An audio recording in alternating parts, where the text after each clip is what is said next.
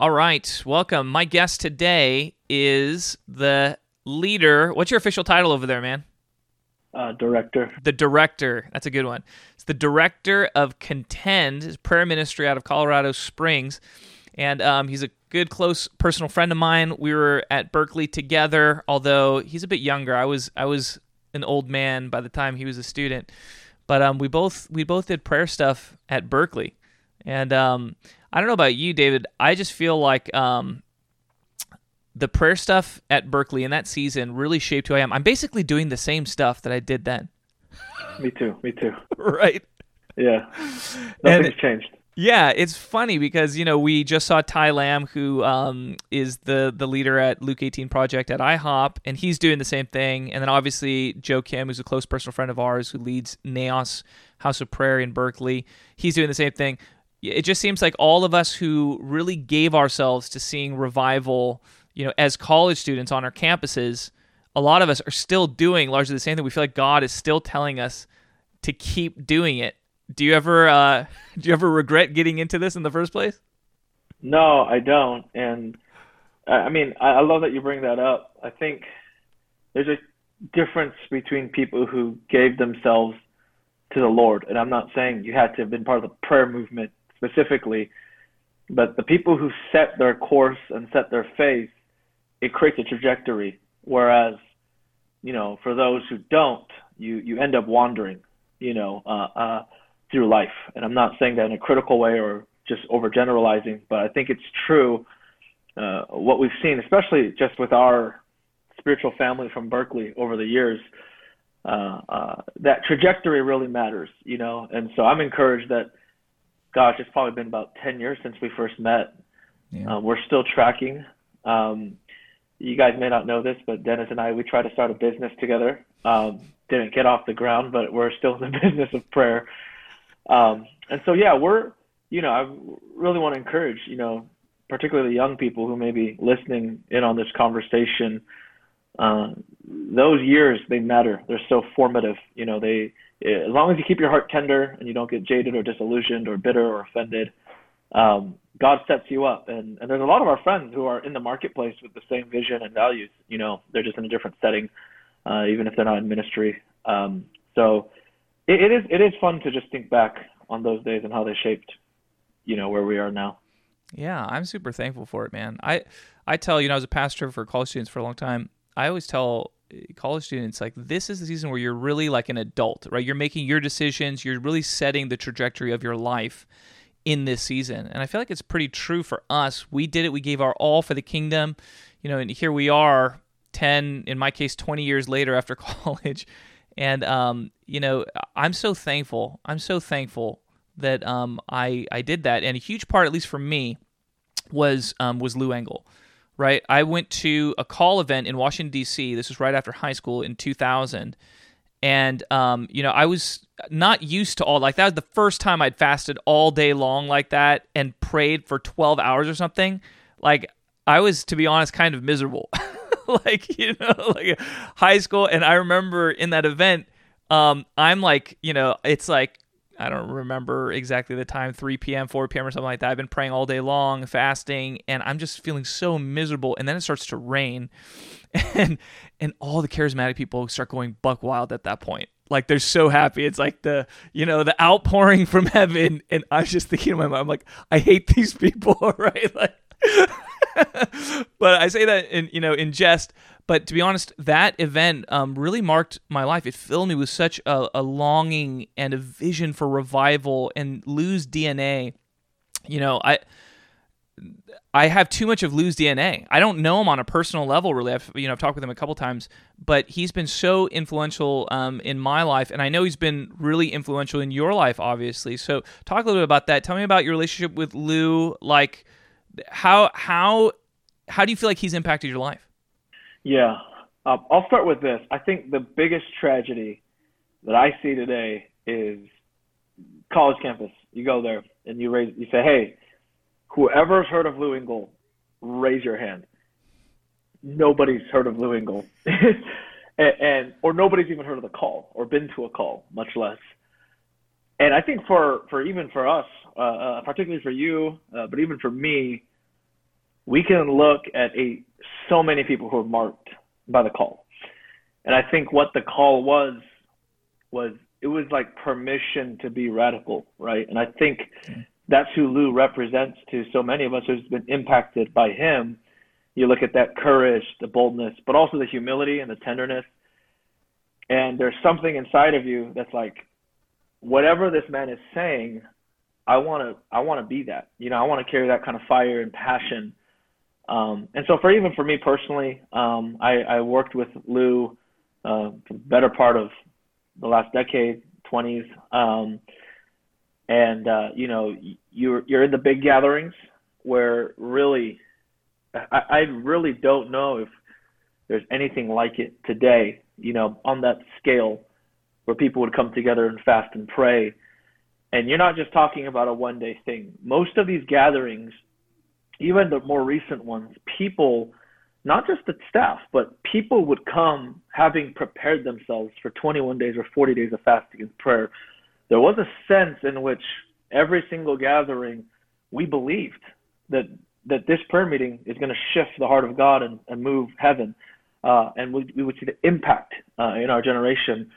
And that's like, it's such a profound thing to have been there, as an attendee, as part of the staff or whatever. But just even being with Lou up close, it's rare to be with a father.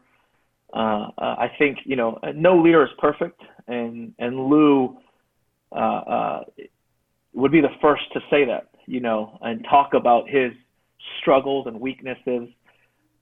But to actually be with a leader of that, that scale and see the humility, that marked my heart as a young person. One of my favorite memories, I always tell this to people, is watching Lou weep.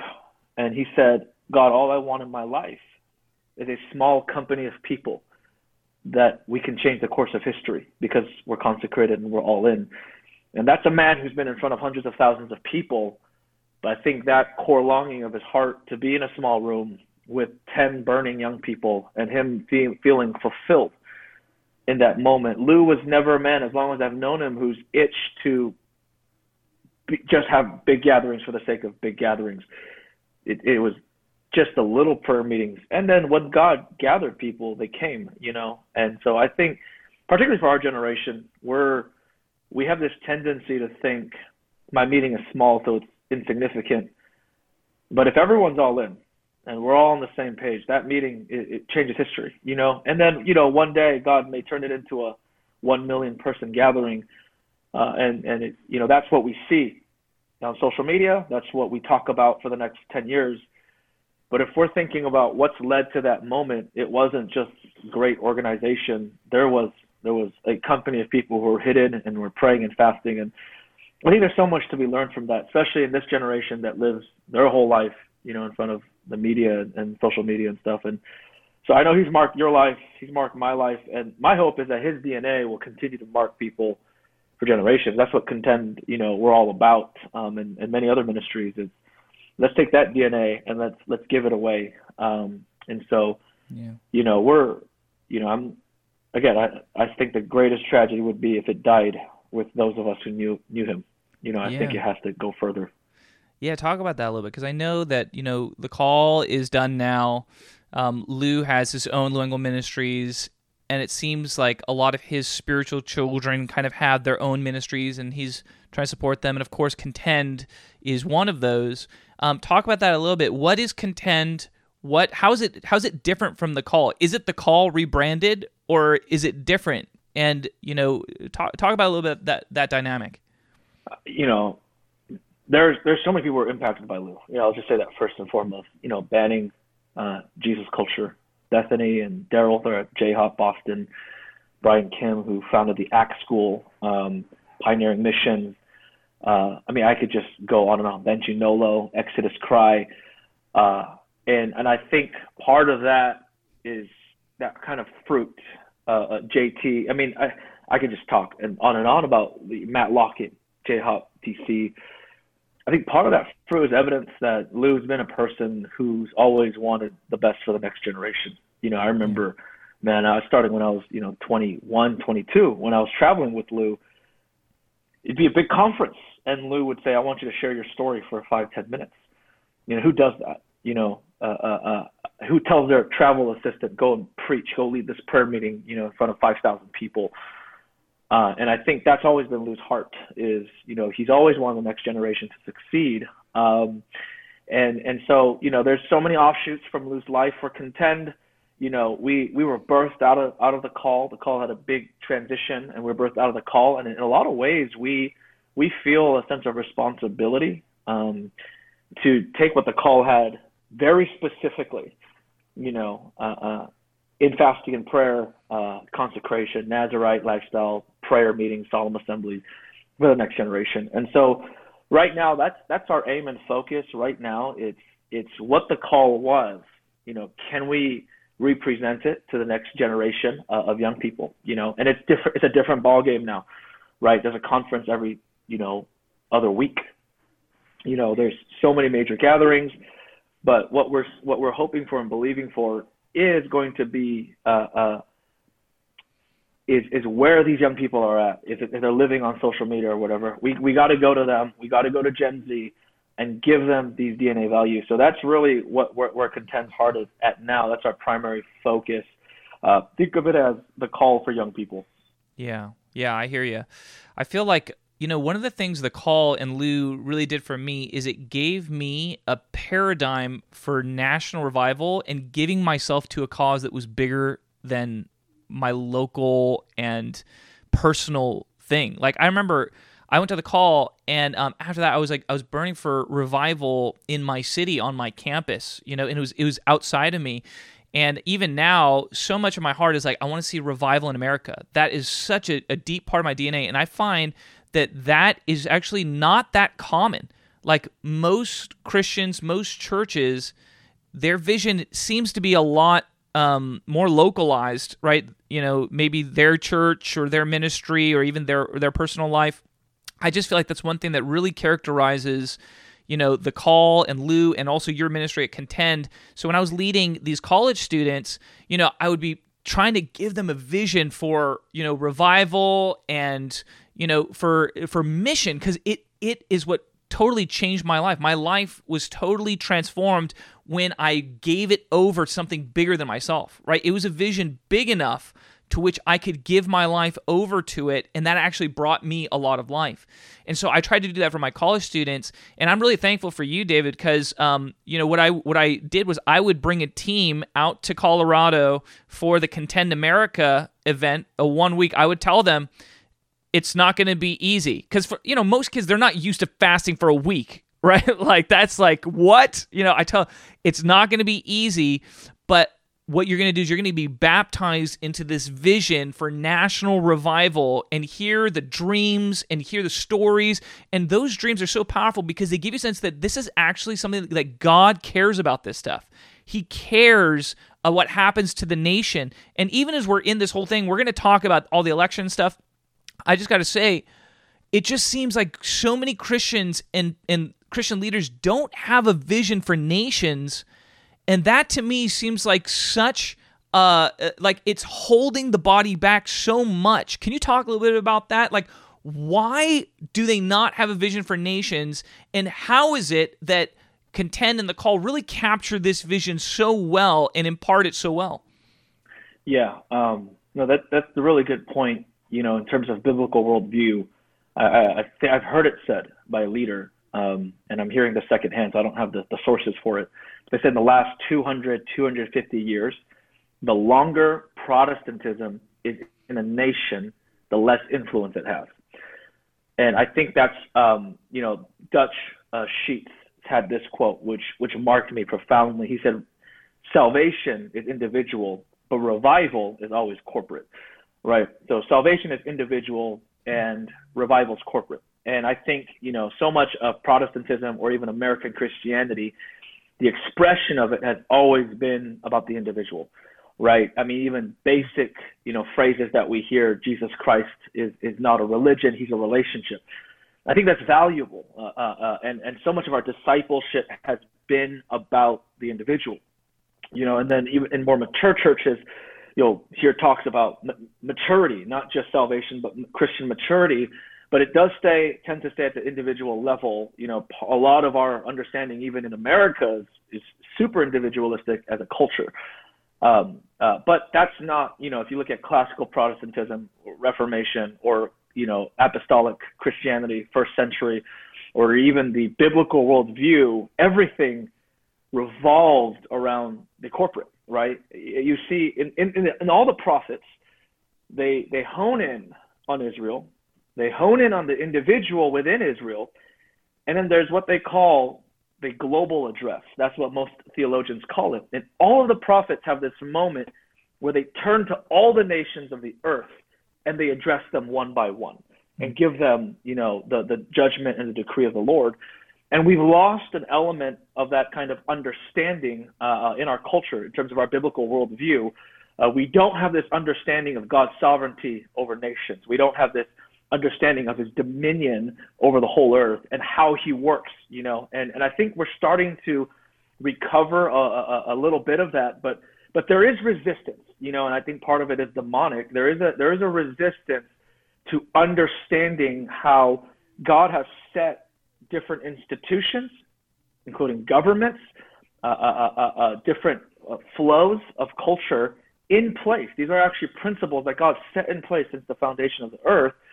And we don't understand how it all works together. And so, in one sense, it's almost like going to war with one grenade, and it's a real tragedy. But part of what I love about Lou and the call is there is this thing of it's so much bigger than yourself. Arthur Wallace put it this way. He said, if you are to make the most of your life, find out what God is doing in your generation and throw yourself wholly into it. And I think part of that salvation experience is that individual redemption and freedom and deliverance that we experience. But until we find ourselves in a larger tapestry, we're not going to be fulfilled. And that's why I think so many Christians, it's so easy for Christians today to fall under an unbiblical worldview or a totally deceptive narrative. And it's not their fault, I think. I think it's because we haven't created a robust worldview on how faith and culture and all these things, move together. And with the call, there is an element of understanding that kind of worldview as a corporate people, how we stand before the Lord as a nation and as a church. And that was really, instilled inside of me as being part of the call. And it is concerning that this generation largely in part, they don't have that worldview. So the worldview that they're fed is what they'll see on social media or whatever someone tells them, and so I think it is really important that we do get this, understanding of how these things move together. I'll just share one more story. I remember Lou was he was in Manchester, England, and I heard the story secondhand from Lou's assistant, who was his travel assistant at the time. And he was preaching at a Jesus Culture pastors meeting. And as he's walking in, one of the key leaders in the body of Christ in England is walking in with him. And the key leader is speaking with his friend. He doesn't know that my friend is Lou's assistant. And he goes, oh, that Lou Engle guy is here. He's that charismatic guy from America, that divisive guy, blah, blah, blah. Lou shares for 20 minutes on the history of revival in England and how England's destiny has always been to be a land of revival, an ascending nation. 20 minutes, that's all he spoke for. His assistant happens to walk out with that same senior leader as they're walking out. And the senior leader is completely blown away. And he says to his friend, that guy is an Old Testament prophet. And I think there's something to be said about we've lost that element of the prophetic ministry. We've lost that element of where the prophets would take their stand, not just before individuals, but before nations. And they would decree the word of the Lord. And we've lost that place in one sense. But my prayer is that we'll come to that understanding. You mentioned the election, all this kind of stuff. We really need to recover this as the body of Christ. Yeah, absolutely. I mean, I'll tell a story similar to that. I was, I can't remember if I was a student or if I was already pastor, but there was an event, and no, I was a pastor, because this was when Lou came to Berkeley. He came a couple times. He spoke on abortion one time.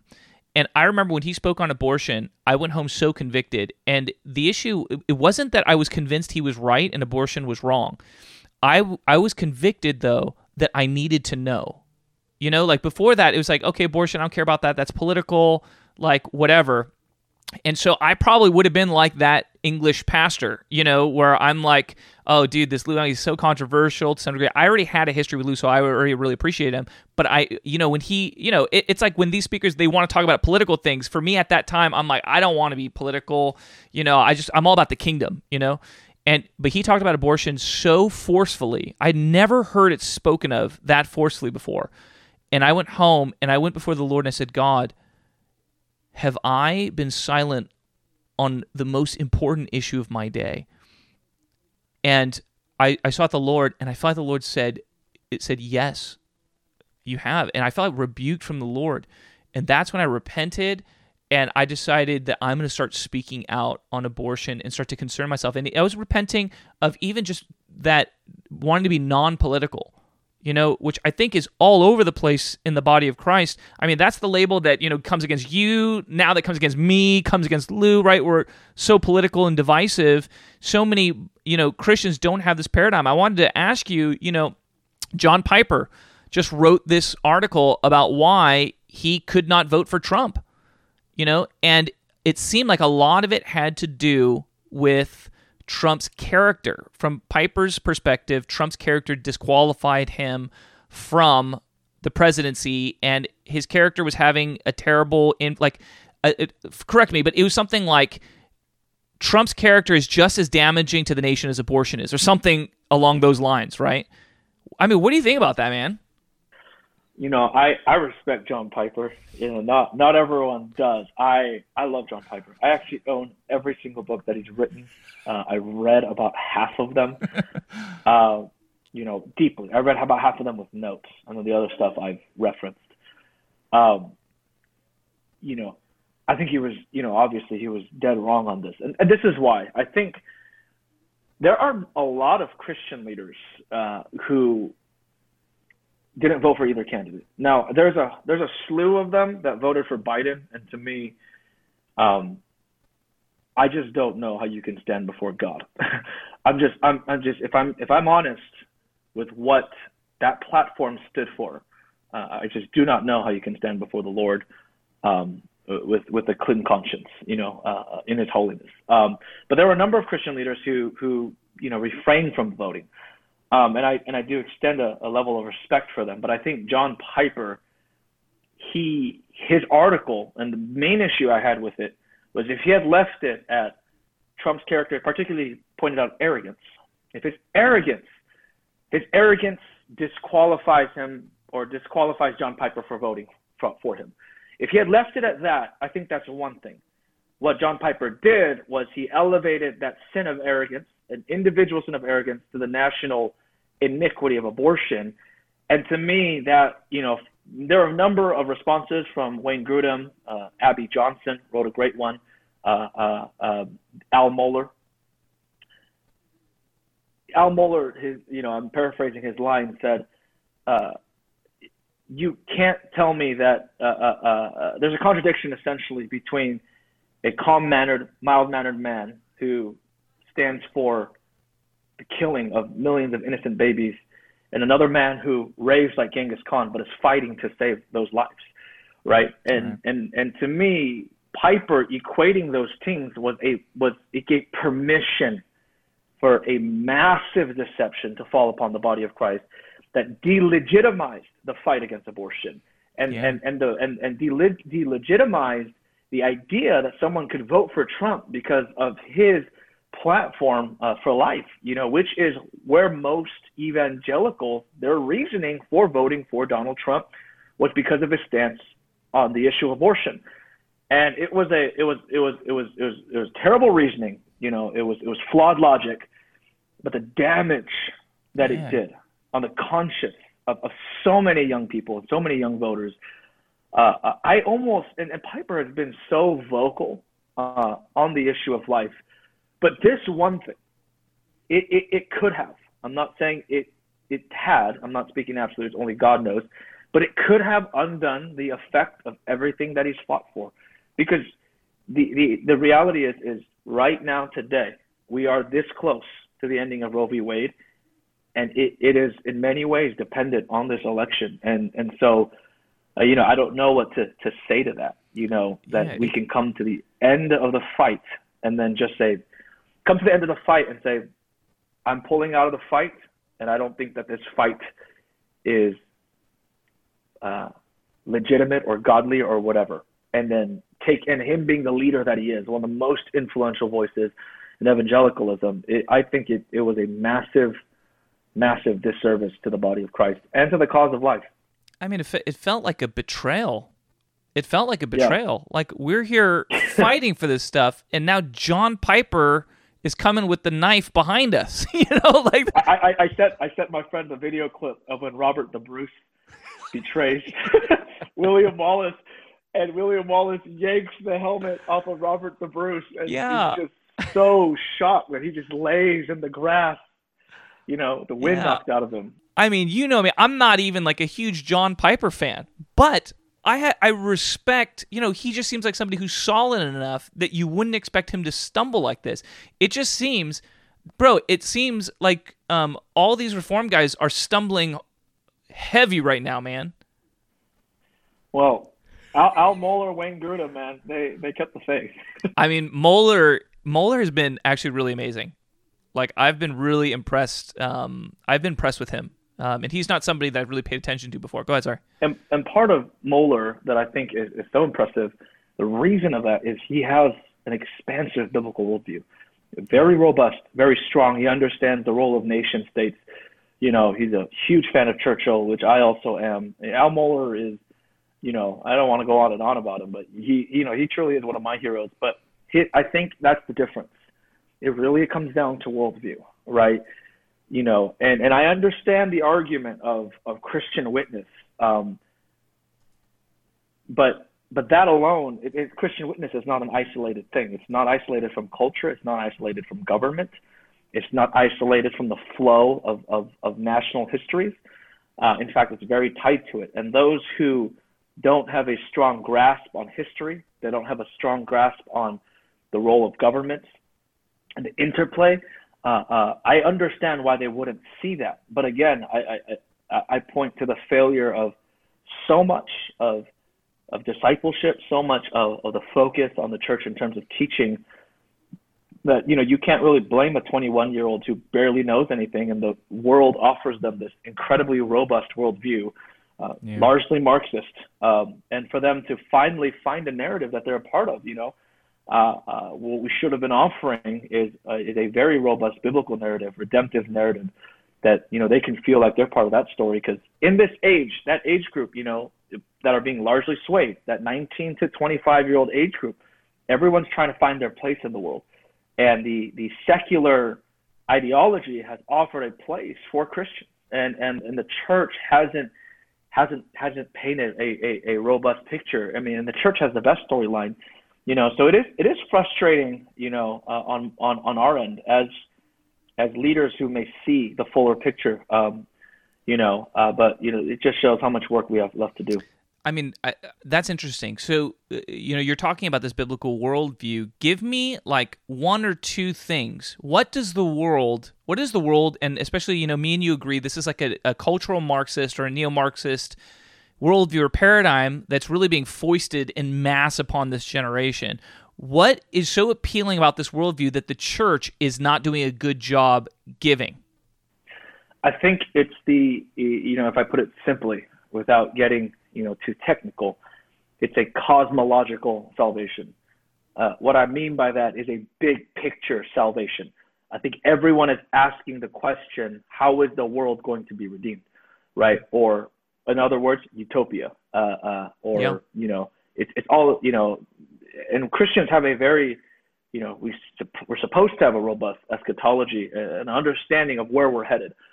But we haven't communicated that. So we've stayed at the individual salvation level, and we've said, hey, your main job in life is to accept Jesus and stay saved long enough to get to heaven. And while you're on your way to heaven and escape the world, bring as many people along with you. Yeah. What the Marxist worldview is also offering, it really is a theology of salvation. Now, it paints everything in a different way, right?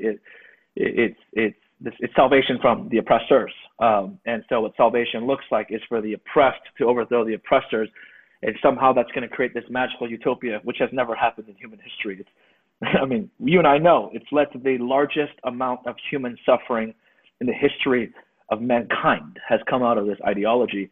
But it's offering them a compelling vision of what salvation can look like. Yeah. If all we do is overthrow, the oppressor, then mankind will enter into utopia. But that's not the case. But what the biblical worldview that we should have painted was a similar vision of salvation, understanding that God is establishing His kingdom not just in heaven but on the earth, that He's going to sum up all things in the heavens and the earth into Himself. The way the old saints used to call it is occupy until He comes. And it was to take as much ground as we can until God comes and does the big thing. And we've lost that apostolic ambition, so to speak. Even the Reformation, they had this understanding that Christians were to infiltrate every level of culture and government and education to prepare the world for the return of the Lord. The forerunner ministry, we talk about this in the prayer movement, the forerunner ministry, it's not just about staying saved and staying in a prayer room until He comes back. The real forerunner ministry, biblically understood, was to I get accused of being a dominionist sometimes, but was essentially to have cultural terraforming of the whole planet, so that when the Lord returns, He is returning on straight and level ground. And that was, the forerunners were literally supposed to straighten every path and level them so that the king's chariot would never have to turn left or right, and would never go up and down or never bounce, and it would just go in a straight line. And we've lost that vision. We've lost cultural transformation. We've kind of given ourselves to an escapist theology. It really came into the church around the time of Vietnam. Cultural crisis in the 60s and 70s produced this theology. The world's getting so much worse, especially after World War II. We're all just going to get raptured. And the church left all the spheres, in that time, except for, a small group, which became a large group called the moral majority. I won't go too much into that. But cultural transformation and personal faith have been at odds with our understanding. And now Marxism comes in and says, here's how you can transform culture. And it hijacks this whole millennial zeal to see justice in the earth. But it's a justice untethered to truth and untethered to righteousness. But it has stolen the millennial impetus, to see that kind of justice on the earth, when in reality there is a godly path to this, in the nations. Reformation is the word we use for it. And so that might have been a little too long. No, it's good. Yeah, good. I think, it really is, I have hope. I have hope for our generation, but that it has swept the church in a large way. For sure. I mean, I've got this quote by Lecrae. He says this: "What if Christians who want to reduce the number of abortions, supported funding healthcare for women, dealt with the systemic racism that creates poverty for women of color, and addressed the income gap between white people and people of color?" Unquote. So basically what he's saying is, all of you, Christians, conservative, Republican Christians,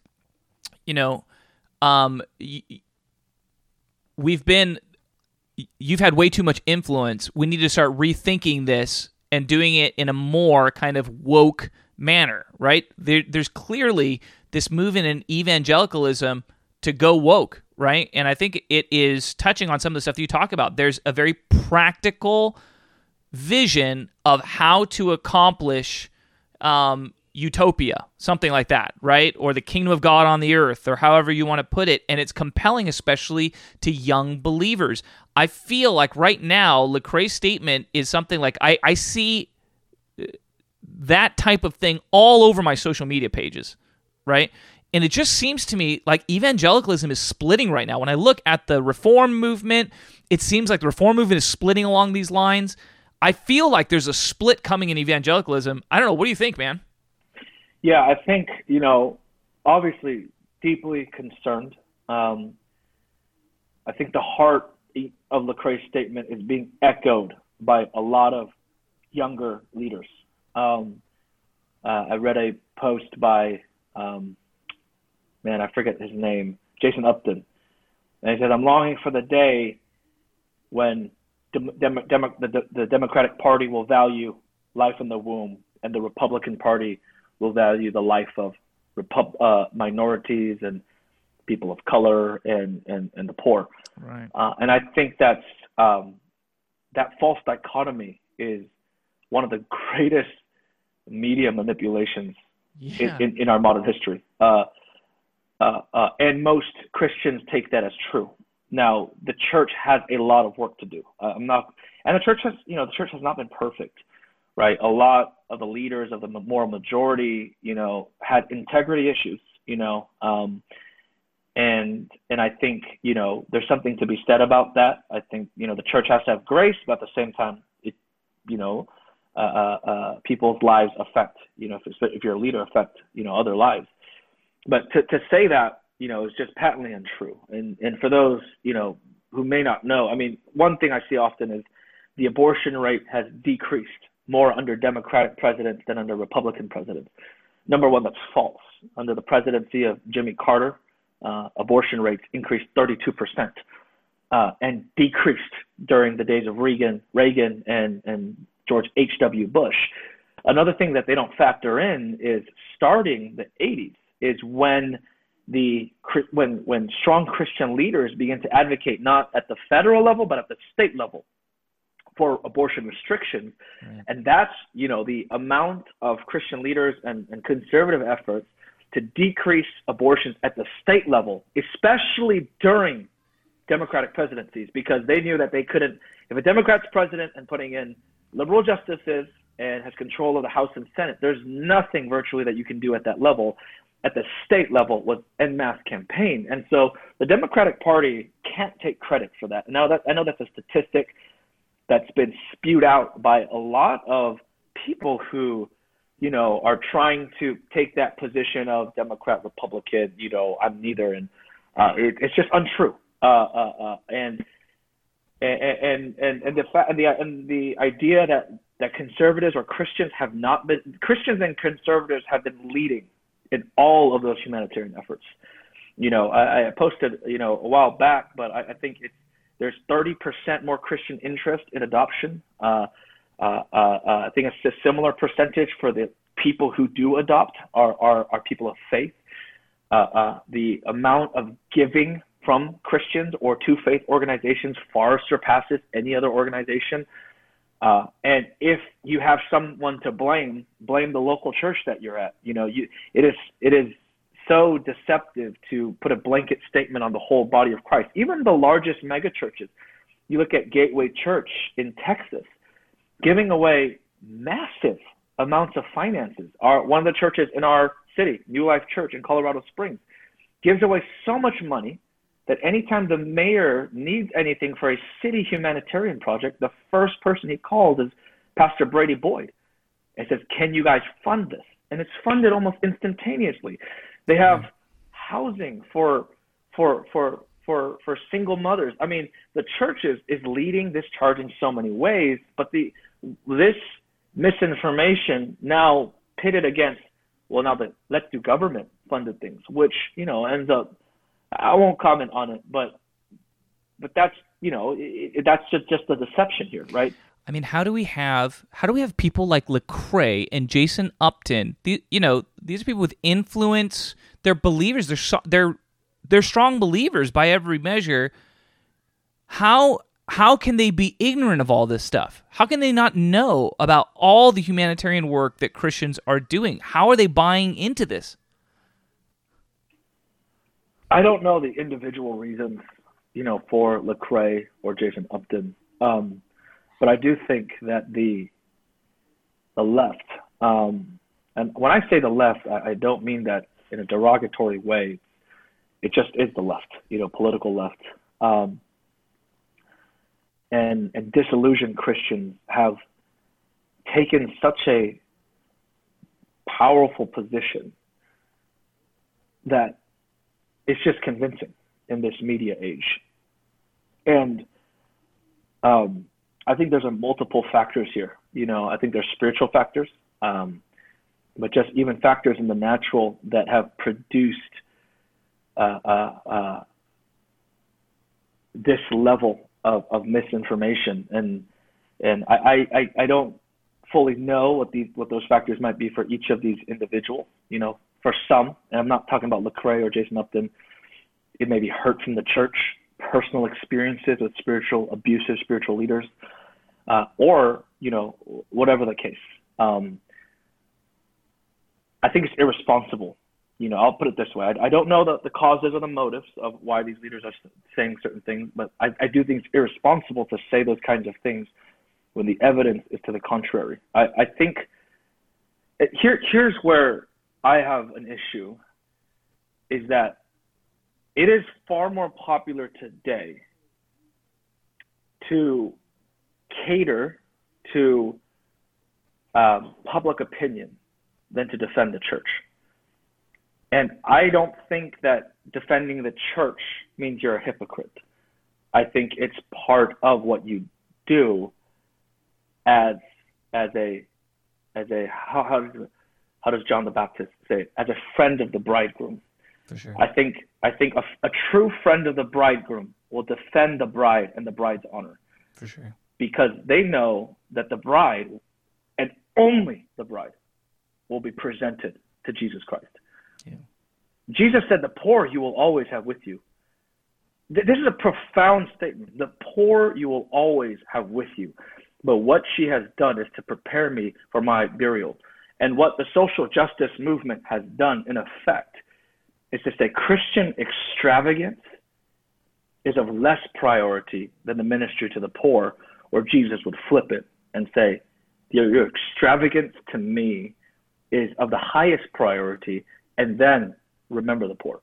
And so I there's so much I can talk into that, but I'll leave it at that. Yeah. Well, that's good, man. I do, before I get you out of here, I don't want to take up too much of your time, but I want to hear, because I know that you're a very futuristic thinker. And we're right now in the middle of potentially a huge election, conflagration. This whole thing could blow up, man. That's how it feels. And I want to get your sense. What do you think? Is Biden going to be president? What do you see moving forward from this point? Yeah. I mean, on one hand, I feel like we're just in one of those moments where it's hard to say what will actually happen. Prophetically and as an intercessor, I am praying and believing that through a miraculous turn of events, President Trump will be declared an inaugurated president by January 20th, 2021.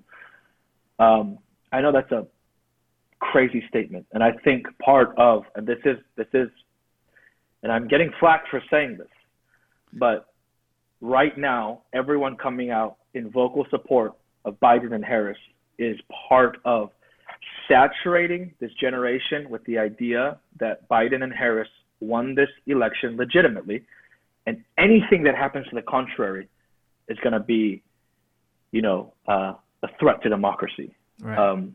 Which is actually the opposite, right? Right. The greatest threat to democracy is mob rule, right? It's the rule, the chaos of the mob. That's the greatest threat to democracy. That's what our founders understood. And so, that's what's happening right now. I do believe that President Trump is supposed to be the next president of the United States. I believe that through prayer, and I believe that because, believe the prophets and you shall succeed. That's what the Bible says. I believe the prophets have prophesied correctly. In fact, I know Chris Valentin just released, and this might be dated by the time this gets aired, but Chris Valentin released an apology.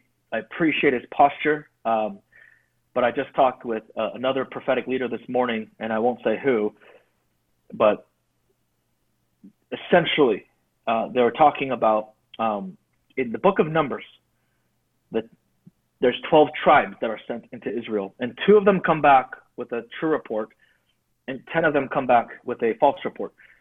And because of the vocalness of the 10, the true report is ignored, and the people wander for 40 years.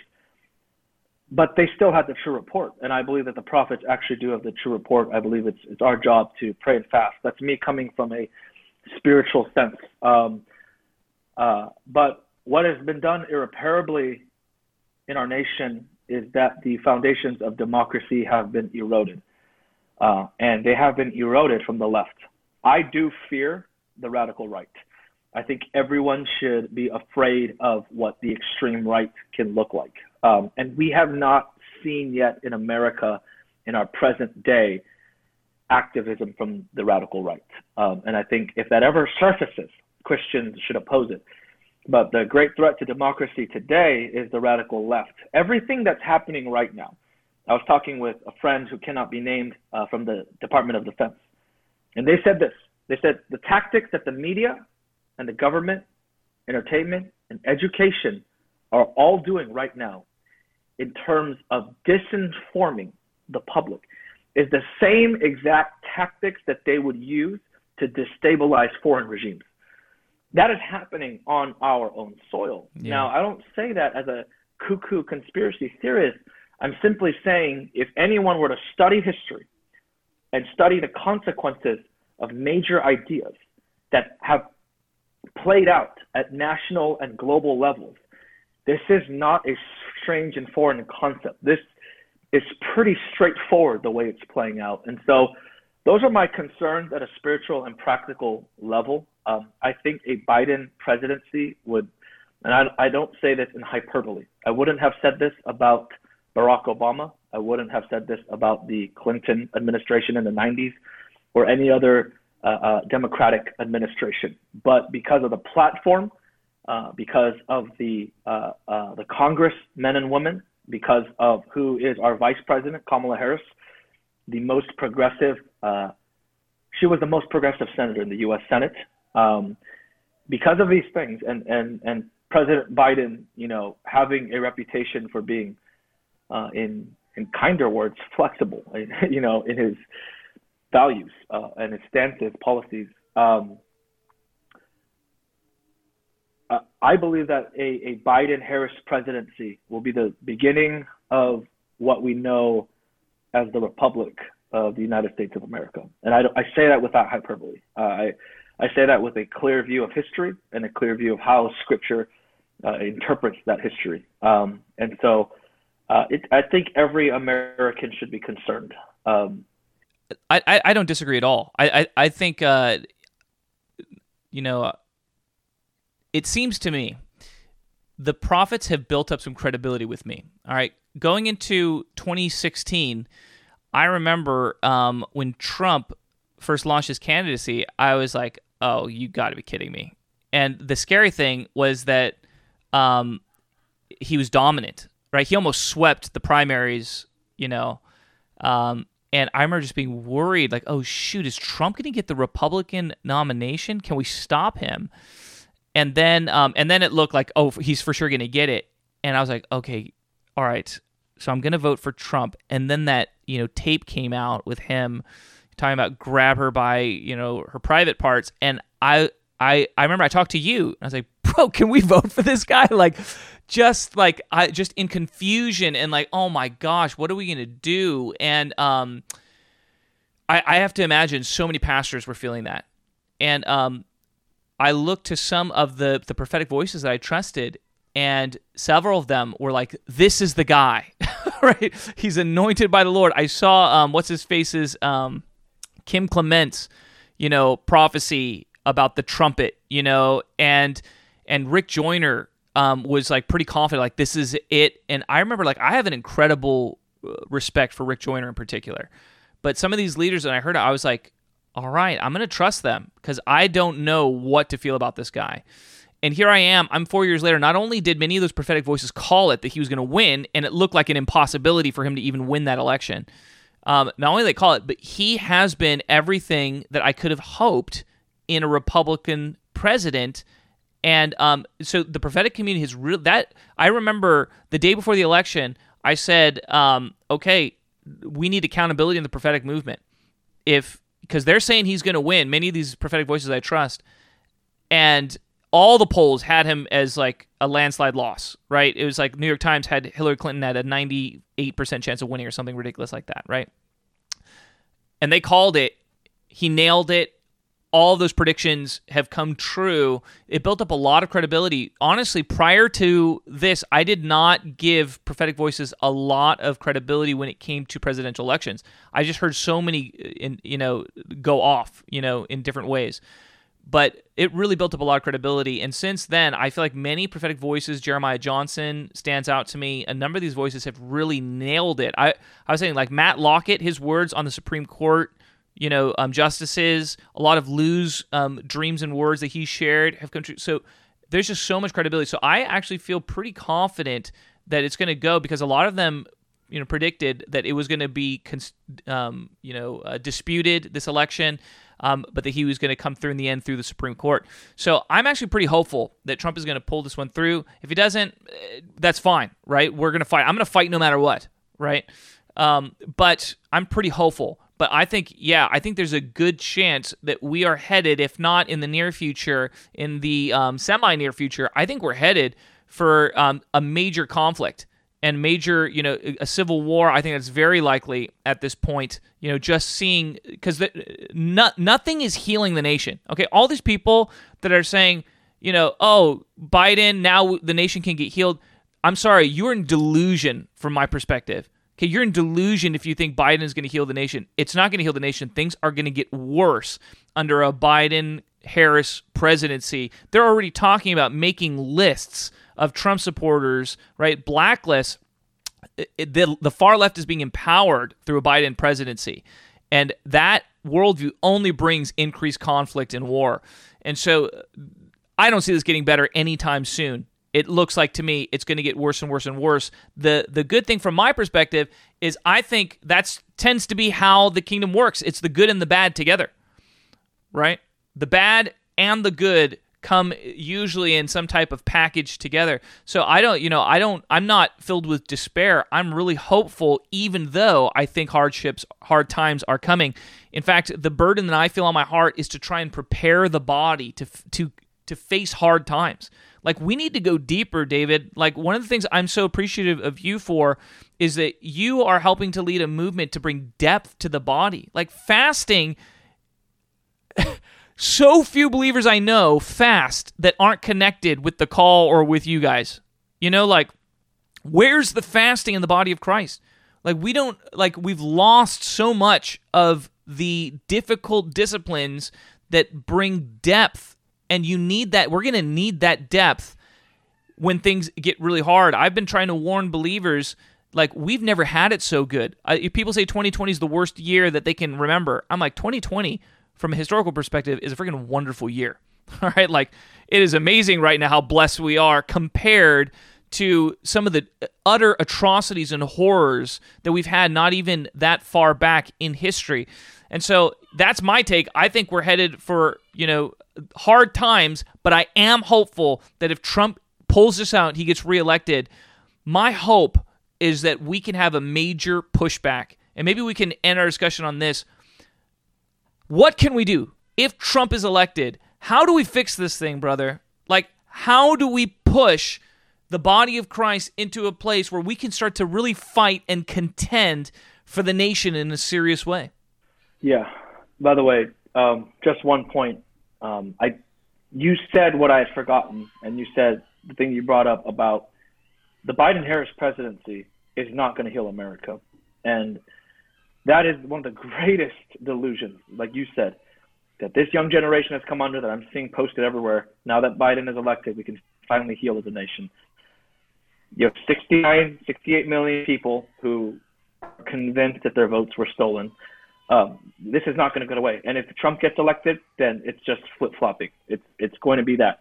And we are more divided than ever as a nation, and part of that is due to the last 15, 20 years at a government level, the last 40, 50 years at an educational level, to indoctrinate the next generation in cultural Marxism. I don't just throw around that word, and people take it way too flippantly when it's mentioned. The crux of Marxism is literally to divide the people into two classes, and identity politics and so many other things flow from that, and it co-opts a lot of biblical language. Like the Bible does talk about the poor, the Bible does talk about the oppressed, the Bible does talk about, the foreigner, but in these contexts, the narrative is completely different, and these terms have been co-opted. But back to your question, what do we do if Trump is elected? I think that's a really good question. I think,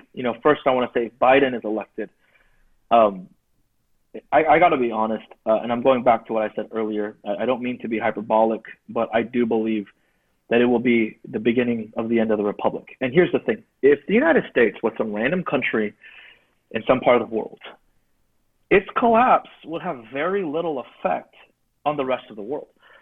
Nations fall and rise every day. This is a global phenomena.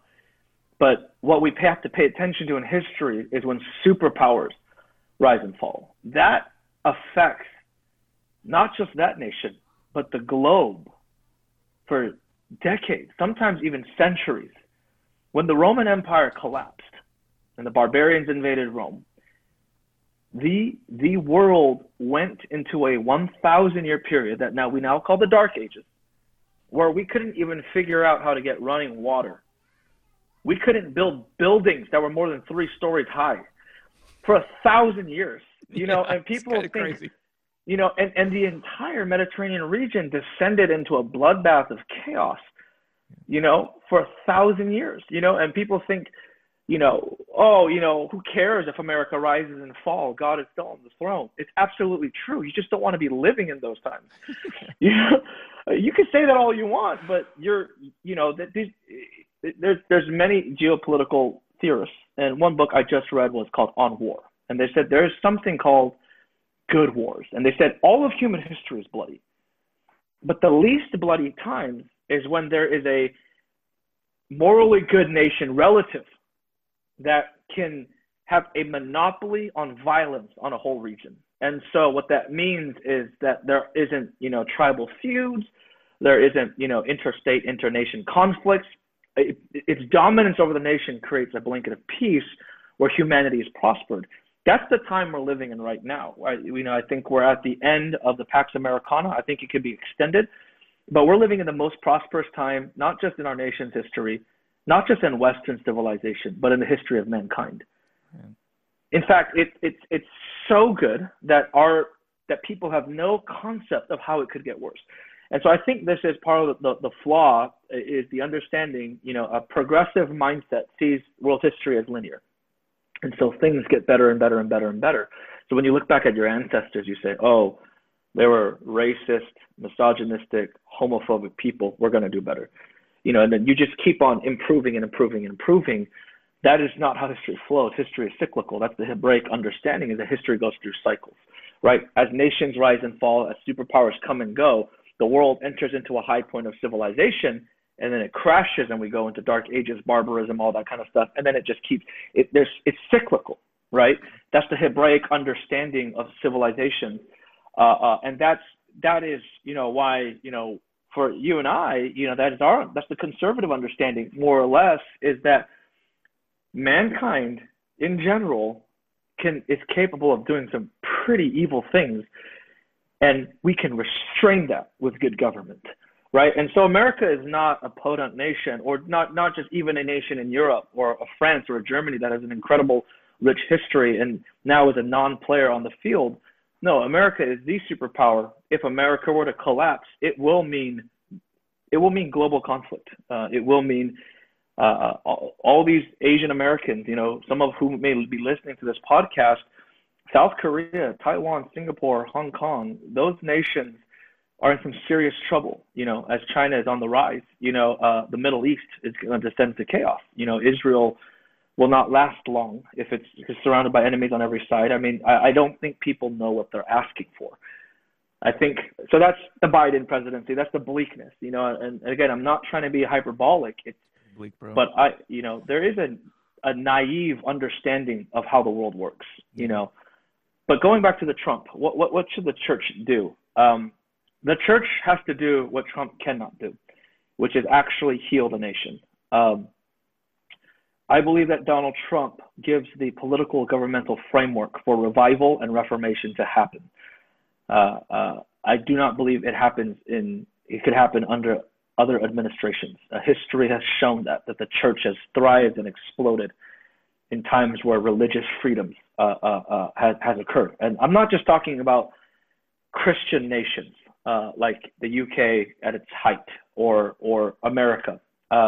Even during the Mongolian, empire, it had no special treatment of Christians, but there was religious freedoms that allowed Christians to travel all throughout the Mongolian Empire, right? And we saw missions movement during that time. I think if President Trump is elected president, now the church has to do what only the church can do, which is the heart work of the people, the saving of souls and the reformation of souls and the discipleship in terms of understanding. Now, I may eat my words here, but I've said to friends, I'm almost certain that we are going to redirect all of our energy to the Gen Z. The millennials have come, and out of the millennials, God has raised up some incredible leaders. But Gen Z, I believe, there's great opportunity there to disciple them in the right type of biblical worldview. I think biblical worldview is the number one thing that we need today. Our school, we have a school called SAFA in Colorado Springs. Our school, the first 3 weeks is all biblical worldview because we come to this understanding is no young person has been taught this. They've only been educated how the world works through, their public education and then their colleges that are largely progressive and liberal. And so biblical worldview instruction, I think, is going to be critical. I think mass discipleship is going to be critical. I think the church has to not be intimidated and cower to the political left, which is what has been happening today. And that's why you do see so many Christian leaders who are capitulating, because of the amount of intimidation that it simply should have stand against this Marxist worldview that you don't care about the poor, you're a racist, you're a homophobe. I mean, just today, or just the other day, I got called a race traitor, and it was I'd never been called that before, but called me a straight up race traitor, and I had not even said anything on the issue of race, or it was simply the position that I took on abortion, and I was called a race traitor. I think that language, it's not going to go away.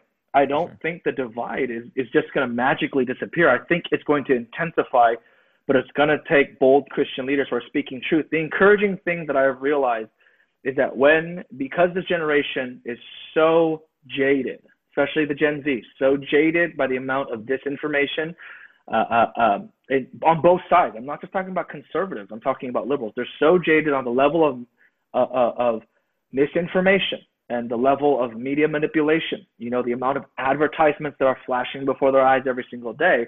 They are looking for truth.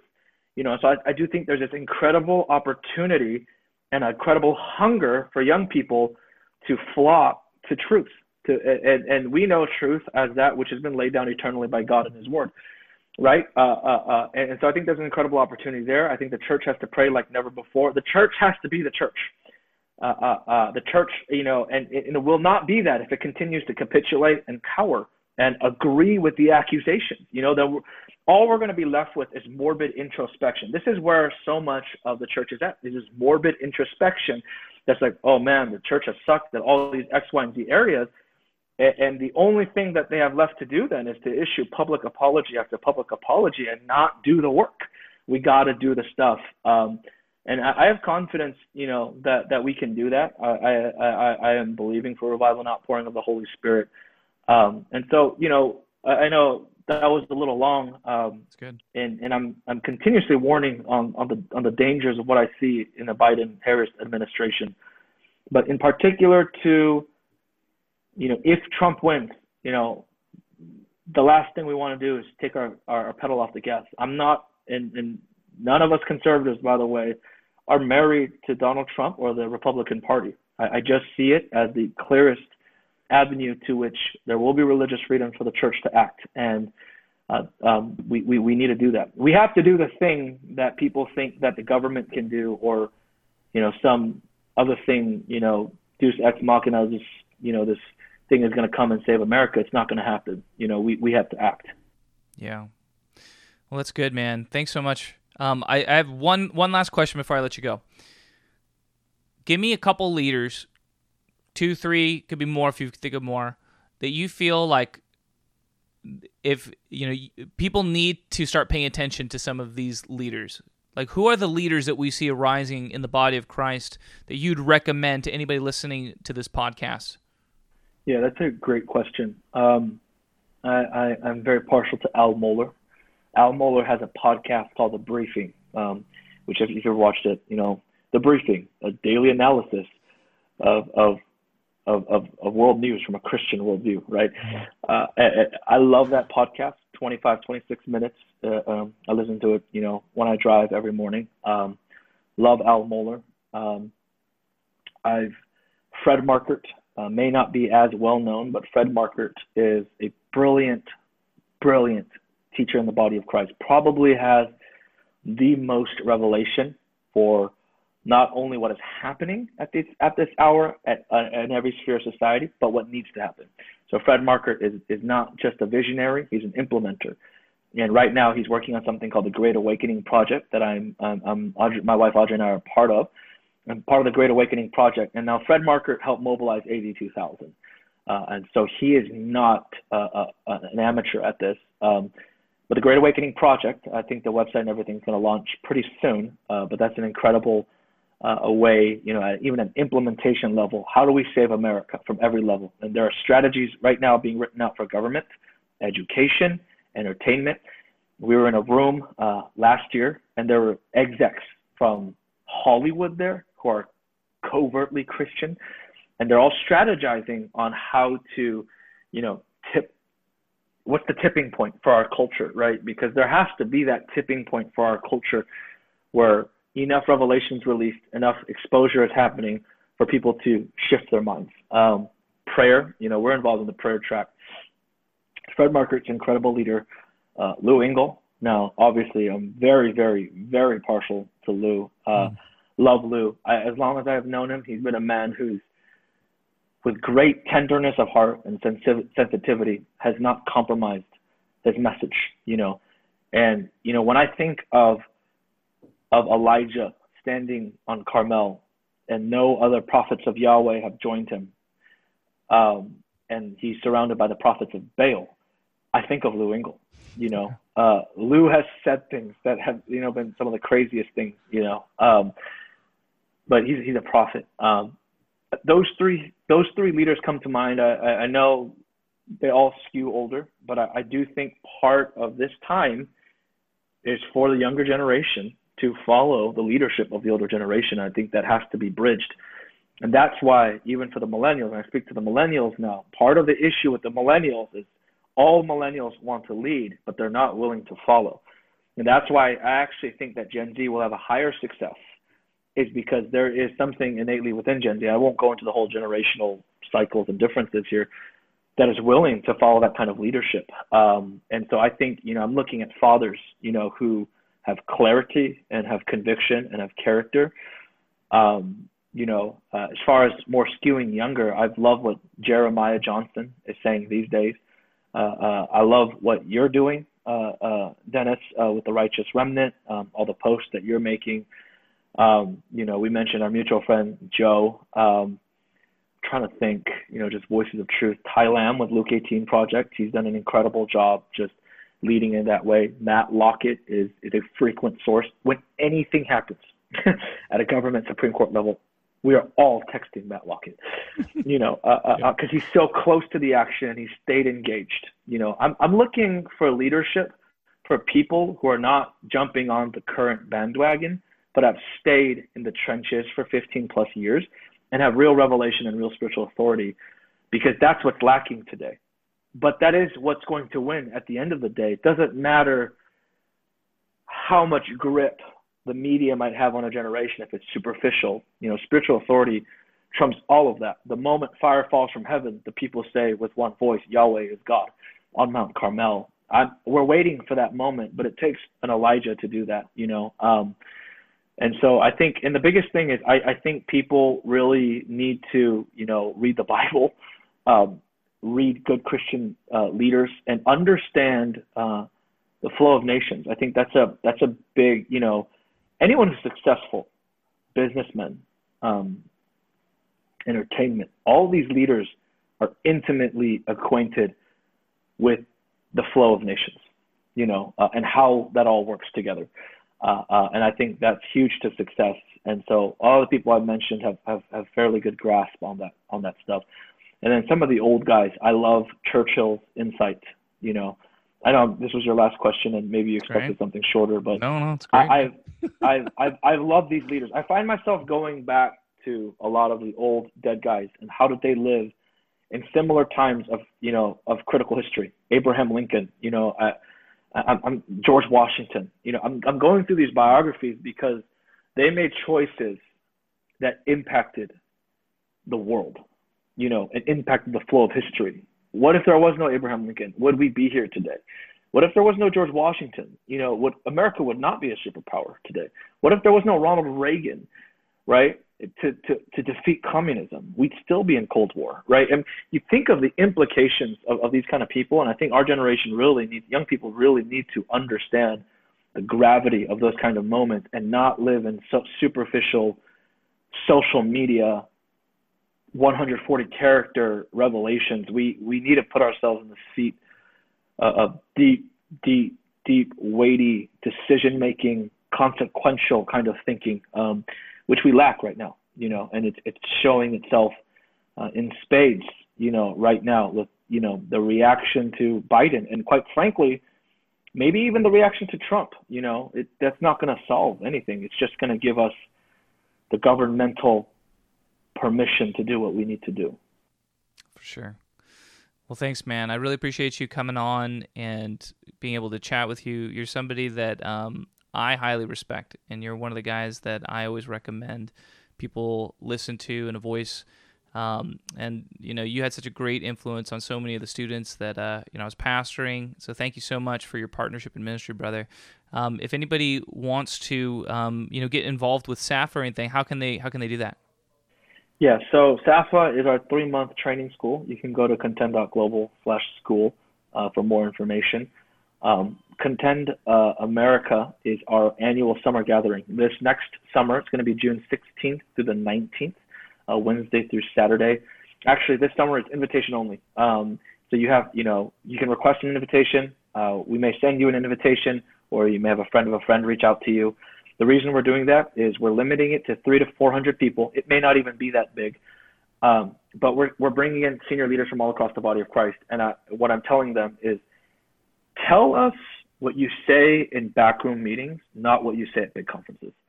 Like, give us the stuff that you're scared to talk about in public, you know, because we need leaders who are going to speak very frankly to us, and then we need young leaders who are going to do something with it. I really believe that's going to be the only way we're going to shift the nation, is if there's people who are going to take real revelation and apply it in real time. And so this summer, June 16th through 19th, is going to be our Contend gathering. Probably most of you guys who are following and tracking with Dennis have been to Contend America before, and so I want to see you guys again. And then we're also doing a summer training called Nazarite Intensive. That's capped at about 50 student leaders who are part of college ministry, and it's training there. And so we're doing a lot of focus on training now, whether it's 3 months or 4 days, and then a lot of prayer. This is a spiritual battle for our nation. I'll end this piece with this. Dutch Sheets, I'll never forget this, said, if we could see in the spirit and see the battle in the spirit raging over America right now, we would never live the same again. And I think that's a reality that now we're seeing in the natural, but hopefully it's waking up Christians all across the nation, all around the world. Come on. It's awesome, bro. Love you, man. We appreciate you, bro. Yeah, thanks, dude. Yes. All right, we'll do this again. We'll do part 2 one day. All right, let's do it.